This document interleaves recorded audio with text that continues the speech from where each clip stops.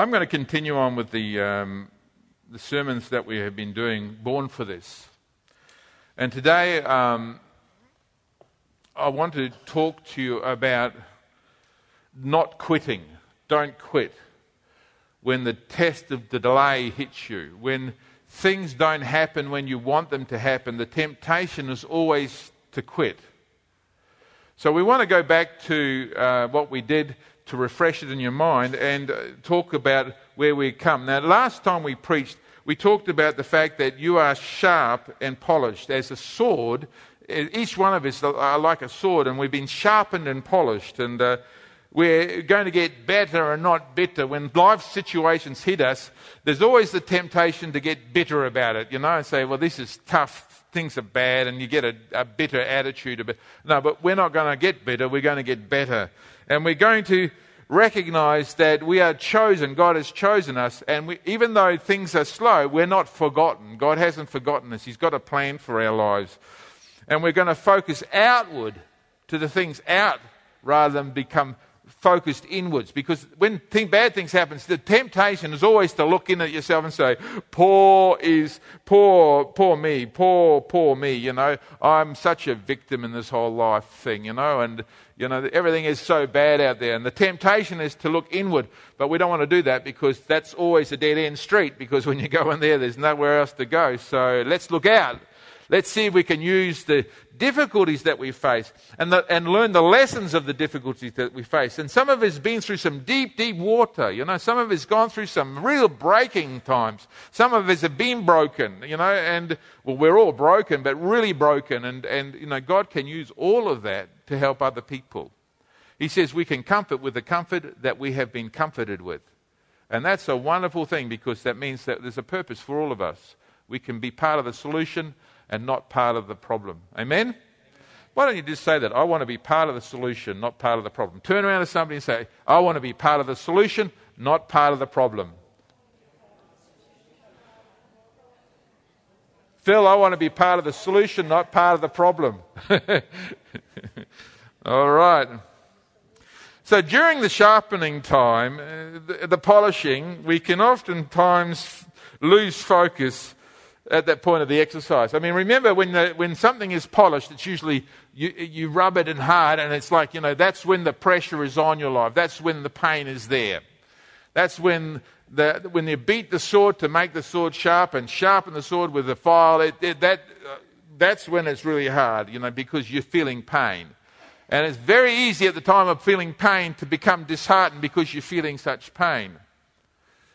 I got Carlos, where is he? He's here somewhere. I saw him walking around. I'm glad he's not here. To give me a massage the other week. Never get a massage from Carlos. He thinks he's doing you better, but you're glad to be alive when he's finished. He said to me, you are my guinea pig.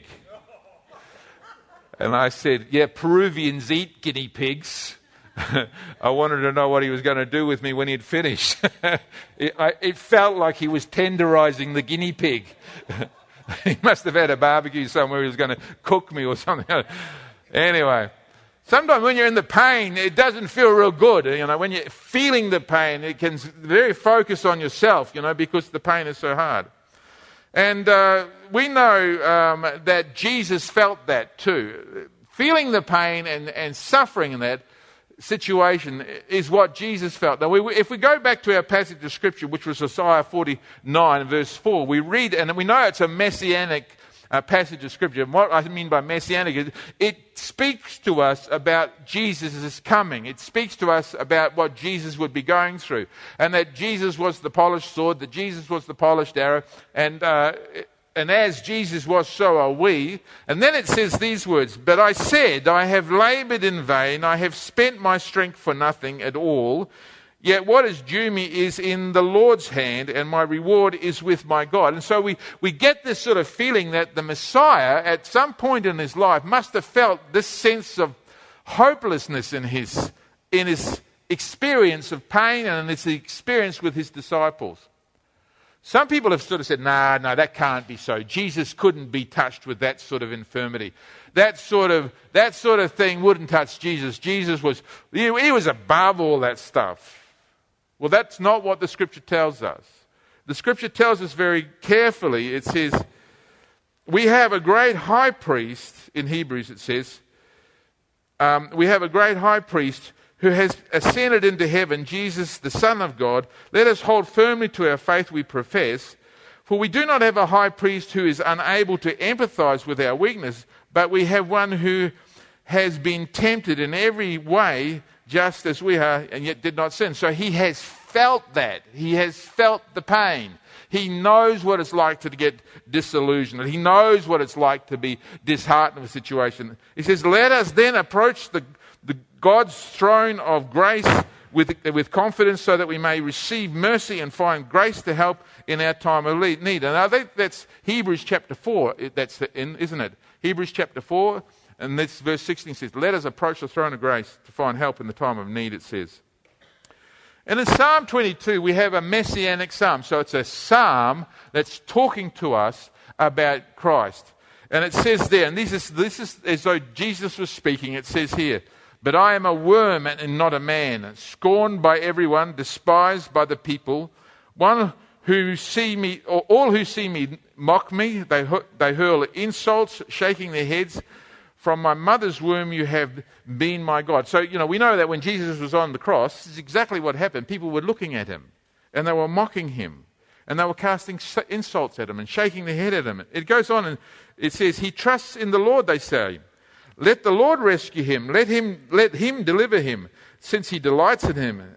Yet you brought me out of the womb, and you made me trust in you, even when I was on my mother's breast. And that's exactly what they said to him when he was on the cross. And yet Jesus, in the midst of all of that, was remembering, God has got me here for a purpose. I'm here because God is doing something. From birth I was cast on you. From my mother's womb you have been my God. Do not be far from me, for trouble is near and there is no one to help. So he's feeling the pain and he's feeling alone, and he knows what it's like to feel that way. He didn't sin, but he knows what it's like to feel that pain. To feel the fact that it's not just happening now. I mean, he probably, everybody probably would have wanted Jesus to come and stand there and say, okay, here we are, and then take over the whole world and then start to do his world rulership from that point. And that's probably what they were hoping he was going to do. But Jesus came to deal with sin first, which meant that he had to die for the sins of the world before he takes his rule of this over the world. And so people didn't understand that, and it must have been difficult for Jesus because he knew that they were going to get disillusioned because he wasn't going to be there, the ruling king immediately. He was coming to pay the price for sins. It must have been difficult for them, and then it was difficult for Jesus as well. It says in Hebrews chapter 12, verses 1 to 3, in these difficult times of discouragement, in these times when it's tough, he says these words, therefore, we also, since we are surrounded by such a great cloud of witnesses, let us lay aside every weight and every sin that so easily ensnares us, and let us run with endurance the race that is set out for us, or set before us, looking unto Jesus, the author and the finisher of our faith, who for the joy that was set before him endured the cross, despising its shame, and sat down at the right hand of God. So when Jesus was on the cross, when Jesus was suffering on the cross, when Jesus was looking and everybody had deserted him apart from John. John was standing a distance with Mary Magdalene and his mother. But everybody else had run away. Jesus just looked and thought, I can see past the cross. I can see past what's happening. I can see past the suffering. I'm looking past all of that. And I'm looking at what's coming. So he didn't lose heart. He wasn't completely and totally abandoned in discouragement. He looked past and he says, the joy set before him. He could see me sitting here. He could see Phil and Ben. He could see us all sitting here. He says, it's worth it. This is worth it. I'm going to go through this thing. I'm going to keep on going. I'm not going to quit. I'm going to keep on going because it's worth it in the end. And we're told then in Hebrews to set our eyes on Jesus and look at what Jesus was like and be like Jesus in the difficult times that we face. We're told to be encouraged to be like Jesus. In Hebrews chapter 12, verses 1 to 3, it says, for consider him who endured such hostility from sinners against himself, lest you become weary and discouraged in yourself. He says, think about Jesus. What did Jesus go through? Think about it, so that you don't become discouraged in your pursuit of going through life. Now, there's a guy in the Bible that shows us this in a beautiful way. His name was Joseph. He was a guy that was like a type of Jesus, if you like. And his story can be found in the book of Genesis. But it's an amazing story. And I want to tell you that story today so you get a bit of an idea of why it's important to keep on keeping on when times are tough. You see, what we don't see when the difficult times are is what God is planning for us at the end of the exercise. What we can't see when we are in the midst of it, in the midst of the pain and in the midst of the suffering, is why God is allowing that to be. We don't know. We say, what's happening? Why is this happening to me? We can't see what God is planning for us in the future. So I want to talk to you about Joseph. Joseph, when he came on, we start talking about Joseph, was 17 years old. So that's right in his teenage years. And he was an obnoxious young fella, if you'd like. I mean, he was the favourite of the family. There was 12 brothers, and he was the second youngest brother, and he was the favourite. His daddy gave him a special coloured suit that was different to all the others. They all hang around in a plain old coloured thing, but he had gaudy colours. His father made it for him. It was the special robes that he used to wear. On top of that, he was a dobber. You know what a dobber is? He would tell on you. So at 17 years old, he wasn't like, none of his brothers liked him because he would dob. He went and saw some problems that were happening. He went straight back to his father and said, you know what's happening over there? These guys are doing this sort of stuff. And he got them in trouble. So his brothers didn't like him because he was a dobber. Not only was he a favourite to the father, he was also a dobber. And then he had these dreams of self, where he was the most important person in the whole world, He was hated, really hated. The two dreams he had was, one, he could see himself as a stack of wheat that was standing up there. What do they call that? A sheaf of wheat standing up there. And his brothers were all around him like sheaves of wheat. And they all bowed down to him. And he was standing up there so strong. He was the middle and they were all now this is the second youngest one in the family. And he's telling his brothers, his older brothers, hey, listen guys, I had this dream, and you're going to bow down to me. Well, that's really good for family community, isn't it? You can just imagine around the meal table. We're really happy about that, Joseph. We're really pleased to see that we're going to be bowing down to you. Like you are the center of the whole. I'm just so glad I know you, Joseph. You're such a... High five, Joseph. Will you be careful with me when I'm bowing down to you? Well, he was really, really despised. Look, his brothers hated him. They hated him to the point they wanted to kill him. That was how. And then he comes up and he says, I've had another dream. This time he says, I'm in the sky, I'm in the universe, and the sun and the moon and all the stars are bowing down to me. This guy... He is such a big head. He thinks he's the center of the whole universe, and even the sun and the moon and all the stars are now bowing down and worshipping at him. Well, he sticks around at home. Dad wasn't real happy about that. Neither was Mum, because Mum is the moon and Dad is the sun, and they're bowing down to him as well. This kid, his mind is going somewhere. Now just imagine if you're Joseph and you had that, and then seriously you love God and God actually spoke to you and you really felt God was speaking to you. This is what God just told me.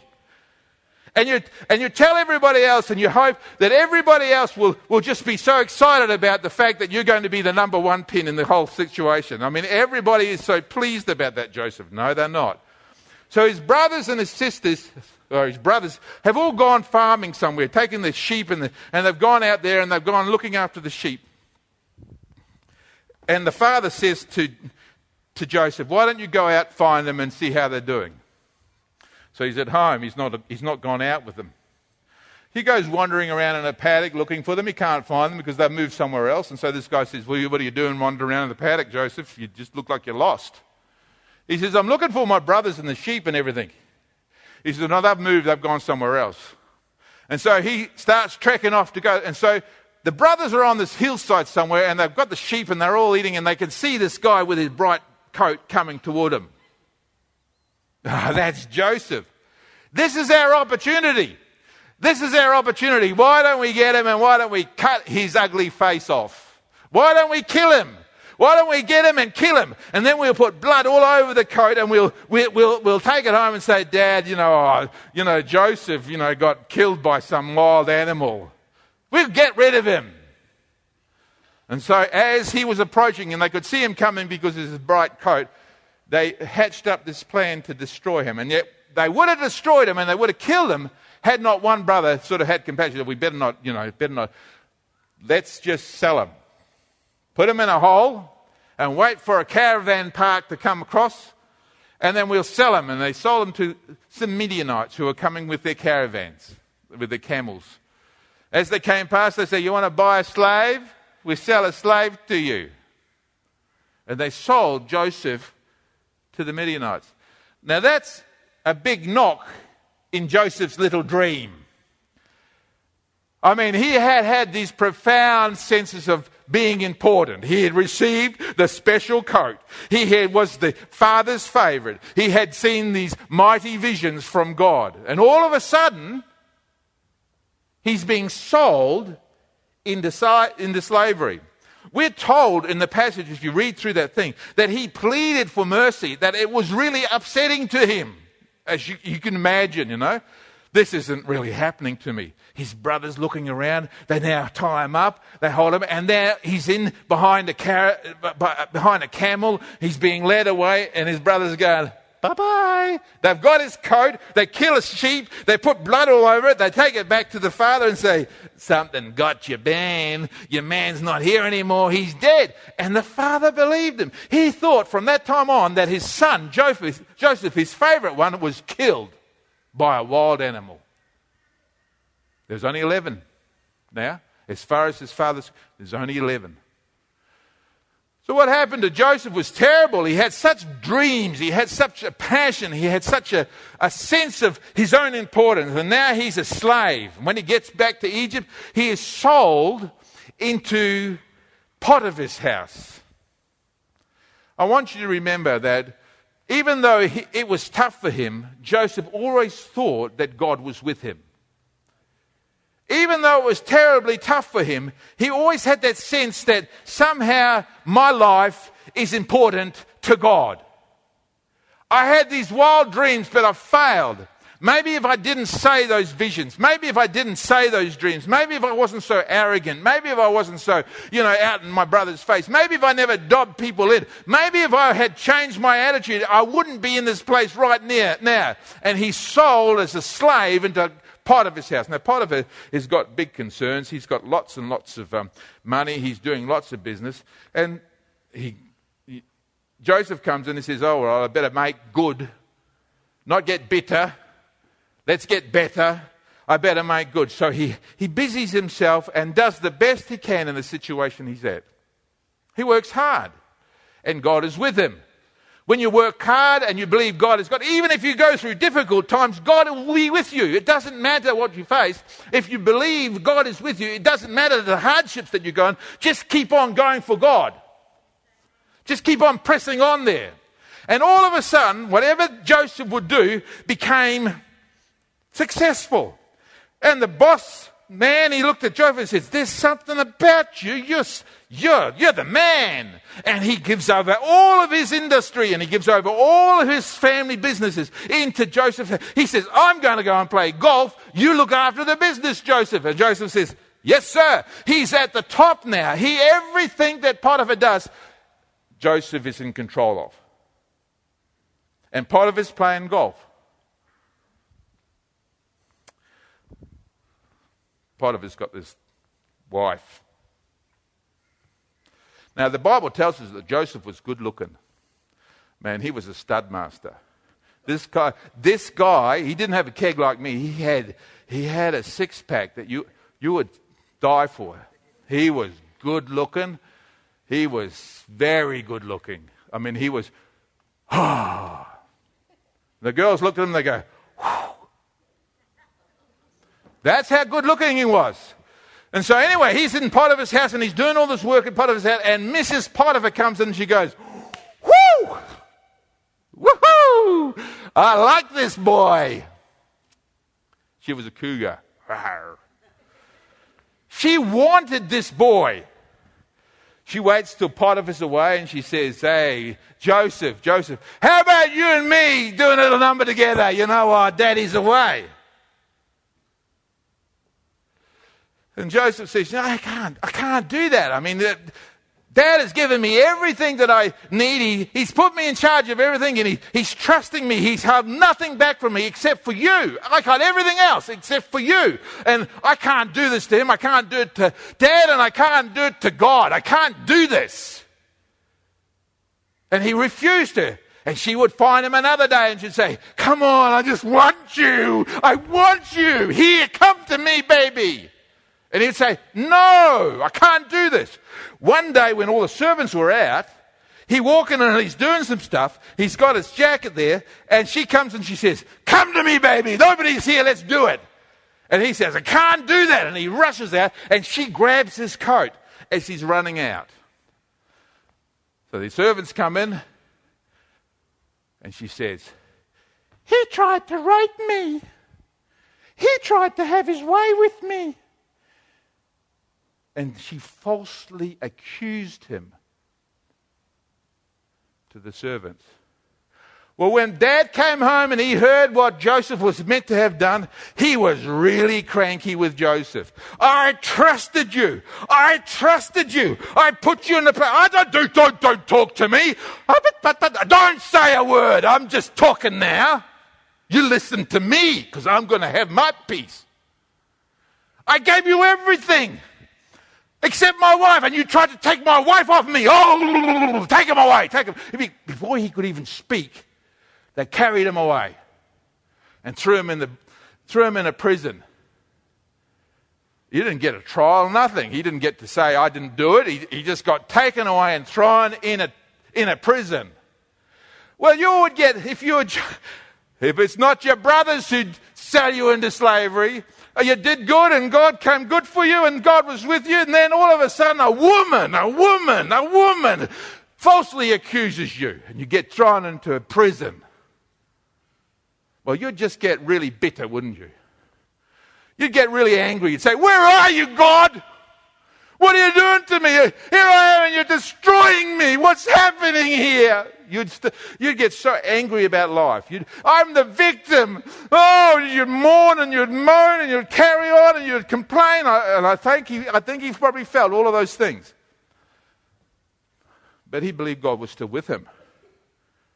And in the middle of this place, in the middle of this prison, he started to not get bitter, he got better. He started to work harder.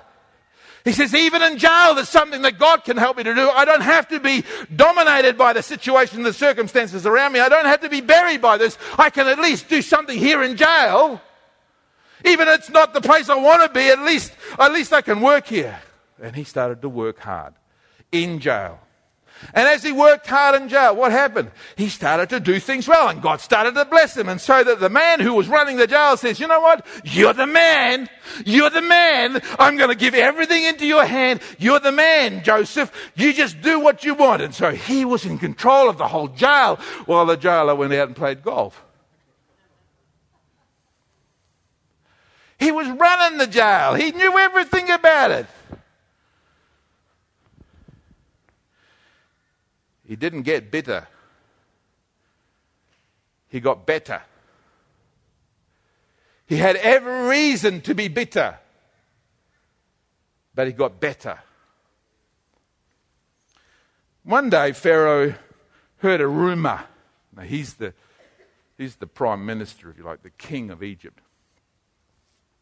And he had a rumor about his butler and his baker, that they were trying to overthrow something. And so he just picked up his butler and his baker and he threw them into jail. Guess who was looking after them? Joseph, because Joseph was the man. So it's been about 10 years since Joseph was sold into slavery. 10 years. He's now 27, around about 27. 26, 27, 28. So they get thrown into, and while they're there, the butler and the baker have a dream. Each one of them, on the same night, they had a dream, a spooky dream. And they got up in the morning, and Joseph looks and he says, "What's so bad? So you're in jail. It's not so bad. Why are you so glum? He's made his home in jail. He can be happy in jail, even though the jail is not what he wants. He still can be happy." He says, "Why are you so glum, butler? Why are you so glum, baker?" He says, "We have this dream and we don't know what it means." "Oh, I've had dreams before. I know what dreams are about. I've had dreams too. I know what the meanings of dreams are." "You do?" And so each told Joseph their dream. He said to the butler, "It's good news for you." He says, "In 3 days' time, you're going to be brought out and you're going to serve wine to the king again." And the baker says, "Oh, I want some of that good news." So he comes and tells Joseph this. He says, "It's bad news for you, buddy." He says, "In 3 days' time, they're going to come up and they're going to take you out and he's going to impale you on a stake and the birds are going to eat the flesh off your bones." Oh. So everybody's watching now. Everybody's watching. 1 day, 2 days, 3 days. This is the day. Pharaoh comes down, he takes the butler out, he puts him to his place, and the butler pours wine in the king's cup again. They come and take the baker, and they put him on a big sharp stick and go, whew, put him in the ground, and the birds come and eat him. Before the butler goes to Pharaoh, Joseph says, "When you go back to the Pharaoh, remember me. I'm the one who can interpret your dreams. I got thrown into this hole. I shouldn't be in this place. This is a great injustice. Remember me. Help get me out of my hole. Help get me out of my pain. Help me get me out of my situation. My situation is terrible here. I'm suffering here. Help me. When you go to the top, help me." And guess what the butler did when he went there? He forgot him. He was so glad to be there pouring the wine in the king's cup. Out of sight, out of mind. Sorry, Joseph. Joseph stayed in jail another 2 years. So now he's 30 years old. Remember, he had a vision when he was 17. He is now a man of 30. 30 years old he is. That's sometime. That's 13 years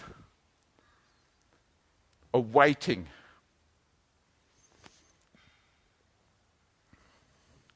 Pharaoh's not really happy. One morning he gets up. "What's wrong, Pharaoh? What's been happening overnight?" He says, "I've had these 2 really weird dreams." He says, in the first dream, he says, these 7 really fat cows come out of the water, out of the River Nile, and they're sitting there and they're looking really good. He says, "I've never seen cows so good. These cows are brilliant looking cows. They are stud. Oh, that's great." He said, and then these scrawny, miserable cattle came out, 7 of them. They ate the good, full cattle up. They chomped them up in front of me, and you couldn't even see that they'd eaten them. They were just horrible. Yeah, I don't understand what that means. He said, and then I went back to sleep again. He says, and all of a sudden, he says, I saw these 7 big sheaves of wheat come up full and so fruitful. He says, and then 7 scrawny ones come up and eat them. And you wouldn't even know that they'd been eaten. He says, "Call all my magicians together. Call all the wise men of Pharaoh's together. Bring them all in there." He sat them all down and he said to them all, he says, "I've had these dreams. I've had these dreams and they're bothering me. I know there's something in them, but I can't understand what they mean. Tell me what they mean." And they're all sitting there going, "Yep. Did you have pizza last night? No. Did you have Chinese? No. It wasn't something you ate. Did you drive that new bottle shop down the road? Did you drink their wine? No. We don't know, Pharaoh, what your dreams mean." And then the butler's sitting there going, it's not looking too good for the wise men. It's not looking too good for the magicians. Here, have some more wine, buddy.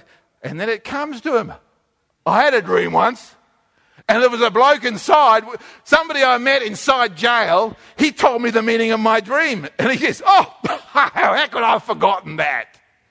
And he says to the Pharaoh, you know, I was inside. You know when you threw me inside because you thought that I was the one that was doing it, was the other guy? Remember that? Yeah, he says, when I was in there, I had this dream, an amazing dream. And he said, in 3 days, this is what's going to happen, and this is how it's going to be. He said, and he said, in 3 days, that's exactly what you did. He knows how to interpret dreams.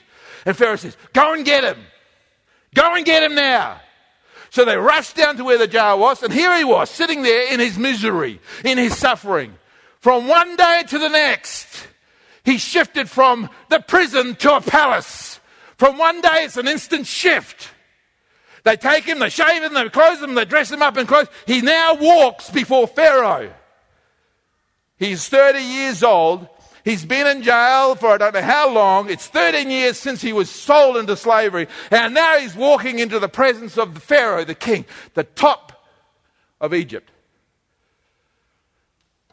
He says, they tell me you can interpret dreams, Joseph. I don't interpret the dreams. God is the one who tells the meaning of the dreams. If you tell me the dream, God will tell me the meaning and I'll tell you. So Pharaoh begins the story about the dreams. Pharaoh looks at him and says, well, what's the meaning, Joseph? Well, you'd want to have the meaning, wouldn't you? You know, just imagine if he got bitter and not better. Just imagine in all that time of suffering, he'd gone and hated God. Just imagine in the midst of his suffering, he was saying, I hate you, God. I don't want to talk to you anymore. You said you were going to do this for me, and now look at me. I'm in the pit of despair. I don't want to talk to you anymore, God. You want to throw God out. Just imagine if you'd thrown God out. Here was his moment. He needed to have God in his life. He didn't get bitter. He got better. In the hardships, he didn't get dirty. He got clean. The hardships polished him. The hardships sharpened him. The hardship made him better, not bitter. And so when he stood before Pharaoh, he knew exactly that he still had a good relationship with God Almighty. Be careful when you face the trauma and the trial of delay that you do not get bitter with God. He is your hope. He is your hope. Don't cut that off. You may not understand why and how you got to where you are. You might not understand how long you're going to stay where you are. But understand this one thing. Do not become bitter with God in the midst of it. Because He is your hope. He is your triumph. And so when Pharaoh asked Joseph, what's the meaning? He said, the two dreams are the same. He says, this is what's going to happen. You're going to have 7 years of flourishing, great harvests. He says, where there's going to be so much food, you're not going to know what to do with it all. He says, and that's going to follow by 7 years of famine. They're going to eat up all of the harvest of the 7 years of abundance. And he says, you need, Pharaoh, to get somebody who knows what they're doing to look after your kingdom in the 7 years of abundance. He says, or it's going to be terrible when the 7 years of famine come. And they all looked at Pharaoh and they said, you know, Pharaoh, I think he's standing right there before you, the one that you should be looking for.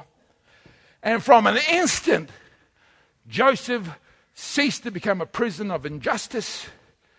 He was elevated to the throne and there was no one near him. He was second in charge to Pharaoh. He ran the whole of the land while Pharaoh played golf.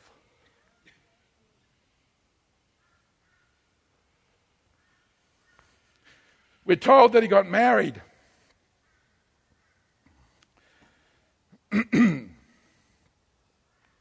And we read these. Before the years of the famine came, 2 sons were born to Joseph by Asenath, daughter of Potiphar. I can't get the lid off. Priest of On.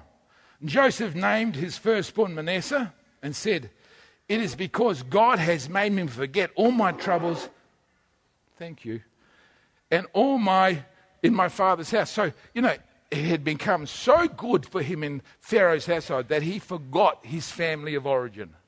Imagine that. That's what you want, isn't it? I mean, if your family has been a pain to you, you know what? We need just a big axe and just chop it off and forget them. Put them in the background and forget them. I am so happy where I am now. God has made me forget all of my pain and all of my family. Well, look, if your family causes you grief, why don't you just cut them off? And that's what he did. Just, he forgot completely about his vision and his dream. He was just enjoying the good life. Here I am. I'm driving around in my BMW chariot. I got my plenty of horses on the front of it, and he did. He had a real good chariot and plenty of horses, and he was just forgetting about his family. Every day he just looked at his sons and he looked at his wife and said, "This is the good life." And then he had another son. The second son he named Ephraim. He says, "It's because God has made me fruitful in the land of my suffering." So he'd gone through some real pain. And he just hung on to God, and he didn't quit, and God made him fruitful in the land of his suffering. Now, I figure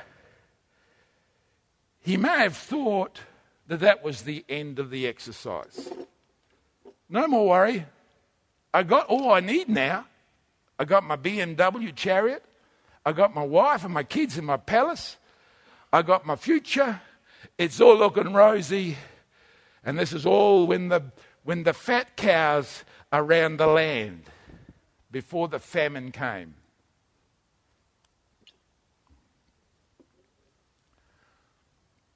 While he was doing that, he was building barns, big barns, and in the barns he was putting all the extra food. So in every city they had this huge, great big barn, great big silo full of grain. And they were just filling them all up so that there was grain. He said, "We're keeping a tally of it, Pharaoh, but we stopped keeping a tally of it because we can't keep count anymore. There's so much of it. It's everywhere. I mean, you walk it and there's just grain everywhere."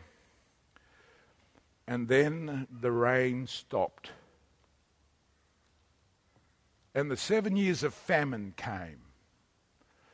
It only takes a couple of weeks and people get hungry. They run out of food. "Pharaoh, we need some food. Please." He says, "Oh, come on in there. You got some money there? Well, we'll give you some food." So now Pharaoh's getting really wealthy because he's selling people who are hungry food. He's given them some food. Well, way back in the faraway land, way back in Joseph's history, we have Jacob and his brothers, his 11 brothers, saying, the rain stopped, Dad. There's no rain, there's no grass for the sheep. What are we going to do? We're going to die. Israel will stop right here and die. There'll be no brothers. There'll be no nation. We won't be able to fulfill God's purpose. We better go and see if we can find something to eat because the rain has stopped, Dad. And Dad says to them, I hear they got grain in Egypt.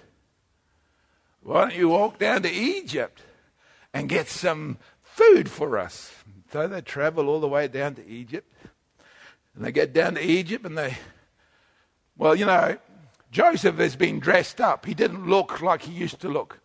He had that eyeliner on and the makeup and the funny hairdo, like they all had. He looked like an Egyptian. He walked like an Egyptian. He talked like an Egyptian. He was, for all intents and purposes, he was an Egyptian bloke. And so when his brothers come in, they're looking for some food. Joseph looks at them and goes, "Oh my goodness. This is a shake from the past. This is something out of something out of the era of my descent. I didn't even know they were still alive. And here they are, and they're asking for food. Boy, I'm going to make them bow down low.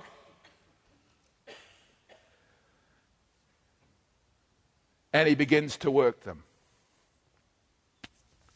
Tell me about your life. Have you got a father? How many are there? Have you got any others? Because he knows them all. They don't recognize him, but he knows them all. And he knows who's missing. Benjamin's younger brother is missing. Where's Benjamin? He didn't say the name. He said, and they told him the truth. They said, we better tell him the truth because we're honest men. Yeah, I know we sold Joseph into slavery and we lied to our father. But, nobody will ever know about that. But we're basically honest people, even though we did some bad stuff. Oh, yeah, we got this. There is 12 brothers. One of them is not. He's gone now. And Benjamin, and there's a dad and a mum back home. And so he says, you guys are spies. You come here to spy on Egypt. And he gives them a hard run, So they're all scared and they're all frightened of him, He just starts to work this thing. He's got to make them sweat a bit. So he gives them, eventually he says, okay, next time you come, if you don't bring your younger brother, you know what? You are spies.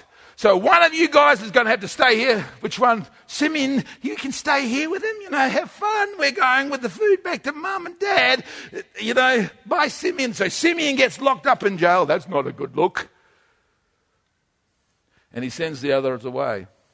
When they get back to dad, they eat the food. Poor Simeon. At least they might be feeding him in jail, and the food runs out again. You better go back and get some more food, says Dad. Get some more food because we're running out of food. Go back and get some more food. Oh, we can't go back, Dad. Why? Why can't you go back? Well, because we have to take Benjamin with us. Oh, says Dad, you can't have Benjamin. He says, I lost my other son. He's the only one left of that woman. I want that. You can't take Benjamin from me. He's my other favourite one. No, we have to take Benjamin. We have to take Benjamin. Otherwise he won't give us food. He'll think that we're slaves and he won't give us anything. We've got to take Benjamin. One of them says, I swear if you bring it onto my head if he doesn't come back. And eventually, Dad says, okay, you can go. But you better bring Benjamin back. He's my other favourite. Don't have favourites, adults. It's not good for the kids. Doesn't build up good rapport if parents have favourites, if you're not one of the favourites. So they journey back, and then they come. While they were going away, he gave them some food, and then he put their money back in their bags so that when they opened it up, they saw the money they had paid for the food. They saw it back in the bag, and they thought, we're dead meat when we go back because he'll think that we stole the food and took our money back. So they were really freaking out. I mean, you can imagine the fear and trembling. They were just coming into, and he was standing there in front of Joseph, and I'm just about wetting my pants. I'm so nervous. Oh, he's going to kill us. I tell you, he's going to cut us up and he's going to stick us on a stick and make the birds pick our heads off. They were frightened. Seriously frightened, and they ought to have been. They go back. Joseph's servants are told by Joseph, take him back to my place. Bring him back to my place. I want them at my place. Well, they know that they're going to Joseph's place, so they are seriously scared now because they think they're going to face the music with Joseph. Come back, and Joseph sees him, and he sees his brother. He looks at his younger brother. He hasn't seen him for 13 years. This young man has grown up. He loved his younger brother. He was the second youngest, and that was his younger brother from the same mother. And he loved him. So he looked at him, and he was... He wanted to cry. He didn't know what to do with it. He said, I just want to hug him and hold him and kiss him and say, hey, it's me, it's your brother Joseph. He had to run out of the room. He had to run out of the room and compose himself and say, get it together, Joseph, get it together. Stop losing it. You can see him. He's my brother I haven't seen for 13 years. He thinks I'm dead, and here I am looking at him. He's my brother. He wants to hug him. He wants to kiss him. brings himself together, and he comes back and he looks at them, and he starts dealing with them. And they are seriously scared. So after a little bit of time, he commands all his servants to leave the room. And he says, "Hey guys, it's me." "Who's you?" "It's me. Look, take my mascara off. Take my rouge off. Take my funny hair off. Look, it's me. Homie, it's me. It's your brother, Joseph." They're looking, "Oh, it's Joseph." Now they're really freaking out. Why? Because Joseph's going to kill him. It's Joseph. Oh, get down really low on the ground. Bow down lower, boys. No, Joseph's not like that. They're getting down as low as they can go because they know they're in serious trouble now. And down deep low they go, bowing down before him, just like the vision, just like the dream. Right down low. What would have happened if Joseph had got bitter? He says, and I love this. Look at what he says. "And Joseph said to his brothers, 'Come close to me.' When they had done so, he said, 'I am your brother Joseph, and the one you sold into Egypt. And now do not be distressed and do not be angry with yourselves for selling me here, because it was to save lives that God sent me ahead of you.'" He had this perception that was better, not bitter. He said, "I didn't say I'm going to get you now. I've been waiting for 13 years for this day. I knew you would come sooner or later, and I'm going to chop your head off and I'm going to put it on top of the... No way." He said, "It was God who sent me before you." You mean you interpret me throwing you into a ditch, me saying, "I hate you, I hate you"? No, now you're going into slavery as being a calling from God, that God was in that whole process. Yes. Everything that you meant for harm, God meant for good to save your life. Now listen, that's a better idea, isn't it? That's a better notion. That's better than bitterness, isn't it? You get into some really deep water. You get through some really hard stuff. You go through some really difficult times. And if you get bitter towards God and you get bitter towards life, you can't be part of the solution. You're part of the problem. Joseph didn't get bitter. He got better. He was part of the solution. He said, all the hardship, all the pain, all the difficult times, all the suffering, was so I could help you. Grab that. How much suffering and how much pain have you been through in life? It's not finished yet. How much? Some of you just started the suffering and the pain. Some of you have been in it for some time now. I want to say one thing to you. Don't quit. Don't quit. Let us not become weary in doing good, for at the proper time you will reap a harvest if you do not quit. And the only way I know that you don't quit is you don't become bitter when things are tough. You become better by coming into God and saying, "God, I don't understand what this is all about. I can't even see what this pain is about. But one thing I do know, I think you are with me and you can make me better in this situation, and all of this will help save others' lives. All of this will help me to help others in their situation. All of the pain, all of the suffering, all of the injustice, all of the difficulties that I've gone through in life will help me to be better in a community that is dying and starving and going to hell." Friends, listen to me now. Things will always be in delay. But God has a moment. And in God's time, He will make it good. Just make sure you're friends with God when He makes it good. Amen? Amen. Let's stand, shall we?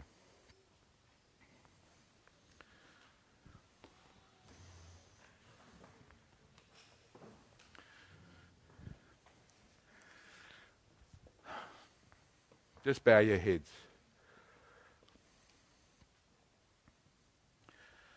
You might have been struggling with a sense of bitterness. It may have been difficult times that surround you. And it's not been easy. It's not been good. But you recognize that the bitterness is not going to be part of where you've got to go in the future. You want to become better, not bitter. So you want to give it to Jesus and you say, Lord Jesus, I don't understand it, but I'm giving it to you and I'm building my relationship with you better today. If that's you, I want you to raise your hand. I want to pray for you. Things are tough. It's been horrible. You just want to get better because you can help other people. Father, Lord, you see all the hands that are raised. They're not raising them to me. They're raising them to you. They're saying, Lord Jesus, you've spoken to their heart by your Holy Spirit. Lord Jesus, I ask you to soothe them with your Spirit, Lord Jesus, to calm their bitter hearts, to restore them, Father, with hope, Lord Jesus, so that they can run and not be weary, so that they can walk and not faint, Lord Jesus, so that they can rise up on wings of eagle, Father, above the circumstances that are around them, Father, so that they know that you are in them, Lord, and that you are there to strengthen them, Father. Lord, I pray for each one of them now in the name of Jesus by your Holy Spirit. Fill them, Lord Jesus, with hope. Fill them, Lord Jesus, with a positive sense, oh God, that you are in this mix, even though it's painful, Father, that you are in this mix for good and not for evil. We ask it in Jesus' mighty name. And everyone said, Amen. Amen. Take it now. It's yours in Jesus' name. You may be seated.